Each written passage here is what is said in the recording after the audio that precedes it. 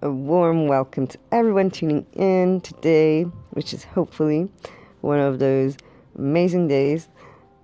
Happy enough, interesting enough, and if there are moments of frustration or anger, then hopefully this episode will help you and actually help you smile or do further digging and seeking out that happy medium with yourself to then try again tomorrow. So I have a short tidbit. Yesterday for me was a very interesting day. I reacted to a situation in a way that I hadn't in quite some time. And I was obviously in part disappointed since I know, if you have been listening to the Inspiring Human Potential podcast or have come across my blog, there is a way, a mindset, and things that I have found help people to pursue inner growth, to pursue inner peace, to find that harmony. And obviously, the journey, besides research for my book, starts with myself. Otherwise, I wouldn't be talking about it. So yesterday to me was like, looky here, But it also makes me realize, because as I've said before, it is a long-term journey, and it is one that depends how far you can get, how in depth with yourself when you react or when you're thinking or whatever emotions are going through, however far you want to explore that and understand that. This is why inner growth can change our reality. Like self-consciousness. It all comes together. We can use different words, but essentially I like the inner growth because to me it talks about your inner self. It points within, and growth, because I don't believe people change necessarily. I see people always have the same foundation. But as they pursue this mindset, as they pursue staying open to the world and wanting to embrace experiences versus staying in that contrast mindset, and therefore staying in the frustration and allowing those emotions to take the best of them, which again, it's not good or bad. It's simply like, for me, the journey began with saying, I'm going to help people to be able and be happy, to be able and find themselves, to be able and have a good relationship with their emotions and work through it. Primarily, obviously, when you see people in pain, or you're in pain yourself at a young age or whatever, you start wondering, or at least there has to be another way.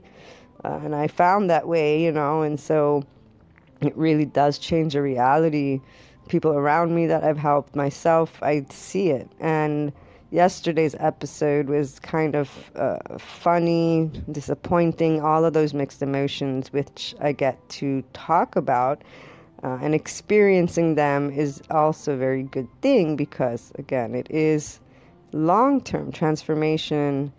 Doesn't happen overnight, especially because there are habits that come, which I believe are normal when you are young. There is a certain thought process that can take place, but not necessarily everything. That's where we're learning to work with society, with our parents, with ourselves. That's why at a later age is when you start embracing or becoming aware of, okay, self-consciousness, inner harmony. Do I want to reach it? Do I believe I can reach it? What do I think of life? And questioning all those things.